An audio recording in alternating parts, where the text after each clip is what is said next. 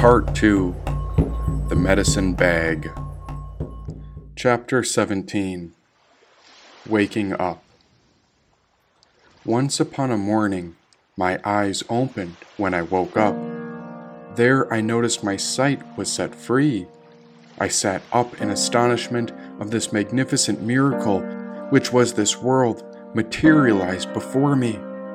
The most remarkable thing just happened. What was it? Was it a dream? Asked the anima. It feels like a dream, but now I'm aware that the wheel is not something that can be escaped. I reached down and picked up an orange that had fallen beside a tree. If I am you, then you are me, And we're already free. she said. I peeled the orange in my hand and took a bite.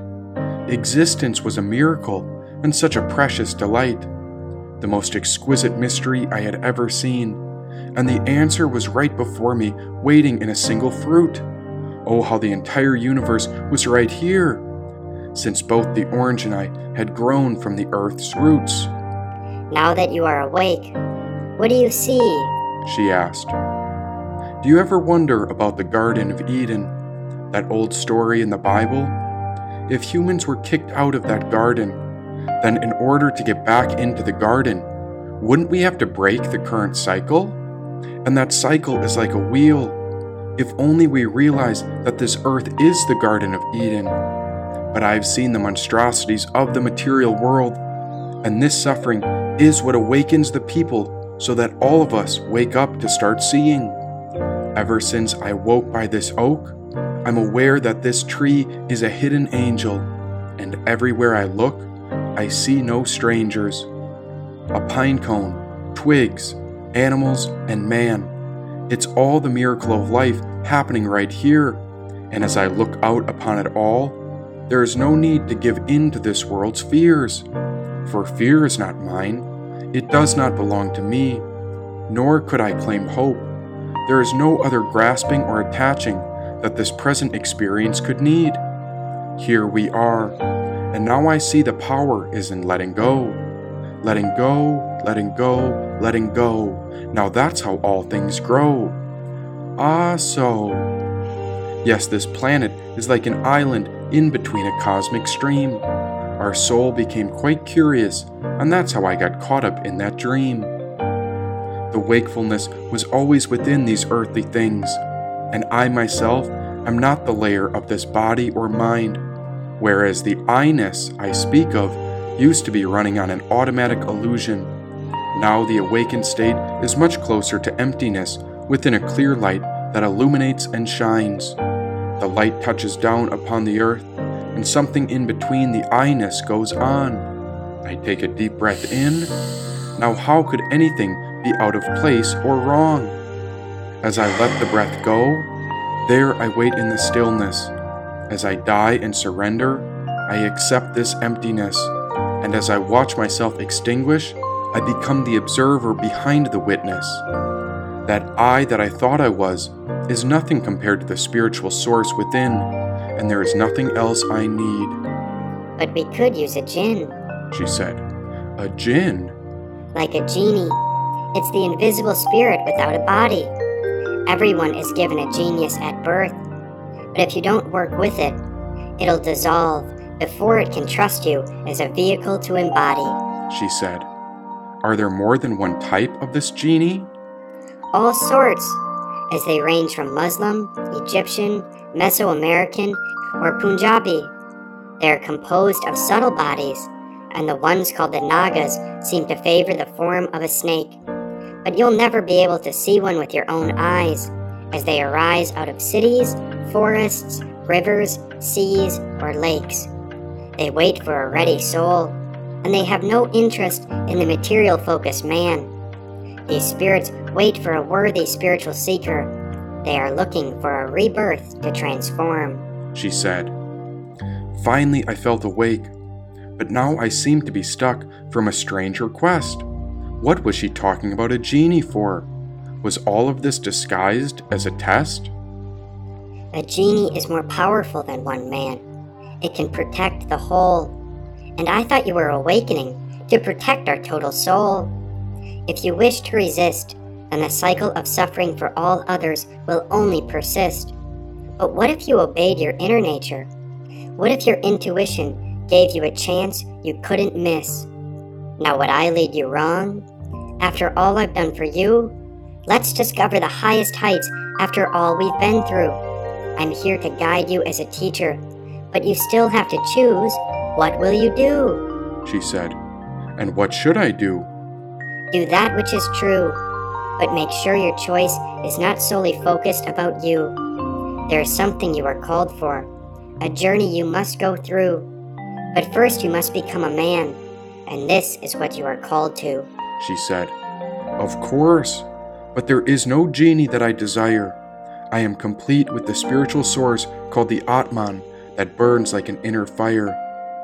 And yet you alone can only power the soul of one simple man. If we are to share this awakened spirit, then there must be a bigger plan. You think your words alone will do it? Oh, I'm afraid actions must lead the way. But before we can succeed, we must find the voice from the beginning of creation, so that way the people will be receptive as to what the earth has to say. She said. And this is the voice of a jinn? But why would I require such a spirit lingering about? If you and the genie can come together, your souls will be weaved together, and you'll work as a spiritual vehicle and mount. She said. A mount for what? Like a rider upon an animal, be it an eagle, a dragon, a lizard, or a great horse. You need a celestial vehicle to guide the awakened spirit upon the right course. The Bible called this illumination a cherubim, but this is not something you or they can claim. The moment we grasp at a status or achievement, angels like these are thrown back into suffering's game. So many tried to raise their vibration higher and higher, time and time again, but so many fall back upon the confused world again and again. And if we wish to help all beings, then we need a vehicle that can conquer any terrain. In order for the spiritual fire to spread, only a genie can explain. She said. There is nothing that I feel I need or require. But if you're saying there is a path to liberate all beings, then I imagine this situation is dire. Take my form and do as you wish. I surrender to the spiritual center, and my only ask is that the world finds the path out of the confused world to realize nirvana and bliss. Then you must listen closely, because the closer you get, the more I'll start to drift away. It's the nature of the discovery for a genie, because once they connect with your intuition, it'll cause you to reawake. For we are all one, but these jinn are hidden like invisible colors of secret light. Some are darker, and others are bright. Both are all pervasive, and they extend themselves forth for those who can see. They embody the enlightened energy within the universe, as these jinn are heavenly, divine, forceful protectors, and they're looking for a way to get free. She said. You said some are dark and others light? And as I reflect on your teachings, I keep your wisdom in sight. If I am to rise above the ideas of good and bad, then I cannot seek one above the other. Would it be fair to say I should seek the good and avoid the other?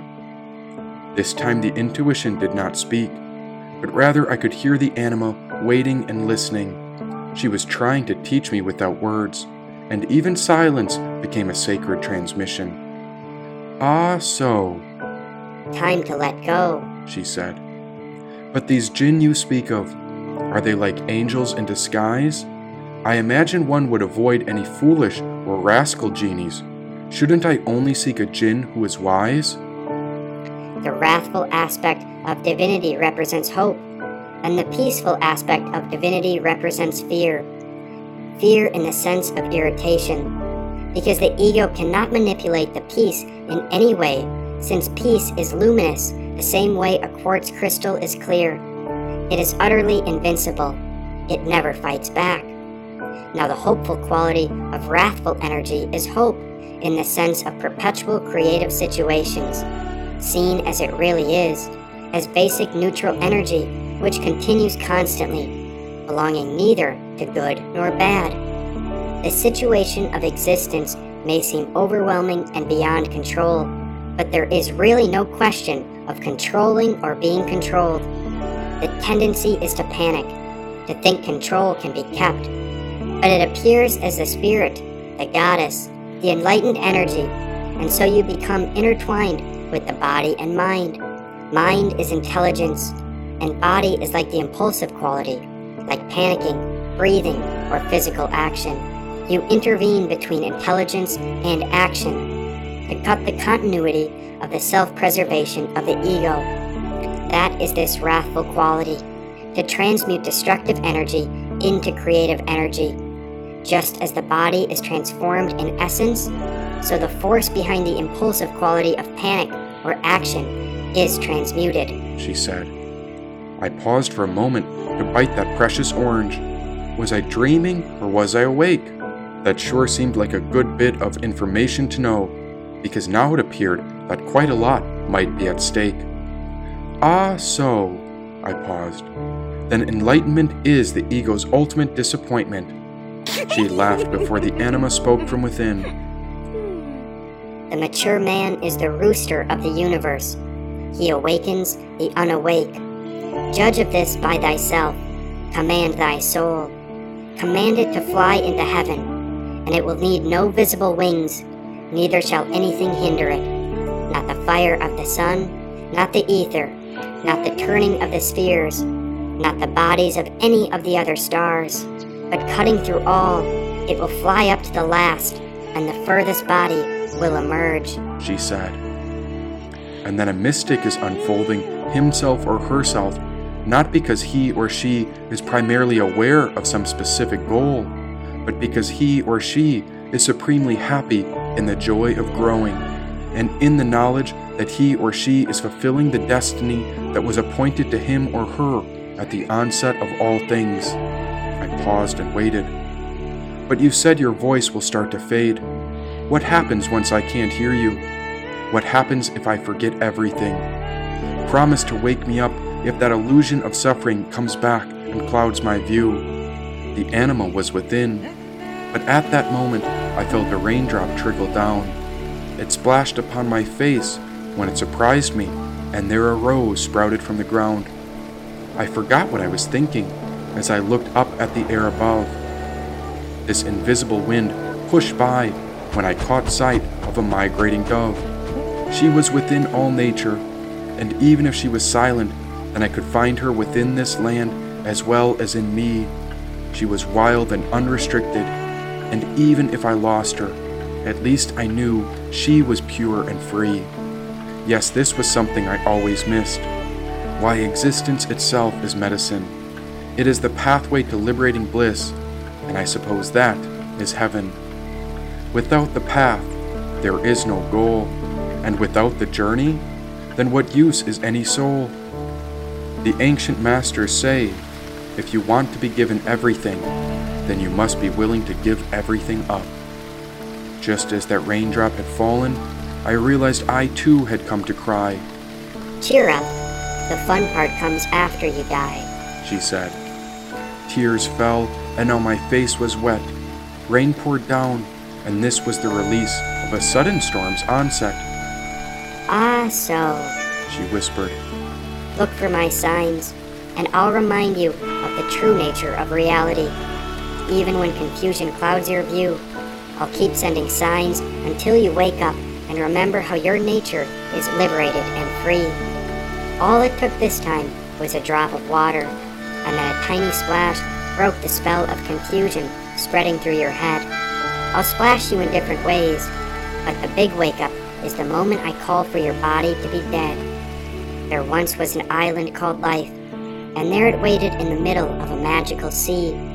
Your life is the in-between moment before death that comes to awaken us to the true nature of our innermost reality. This cosmos is the unity of all. Some say Om is what it is called. We light keepers willingly descend to help all beings, and let it be known the one named Satan did not fall. Like a dark bodhisattva, or a wrathful expression who refused to give up on his fellow creatures and youth, The Indians called him Shiva, and so the Mayans called him Olanyuktiku. When the earth comes to know the awakened spirit, they will rediscover it and call it truth. The teachings will spread, the Dharma will be restored, and in time, all beings will be freed, suffering nevermore, she said.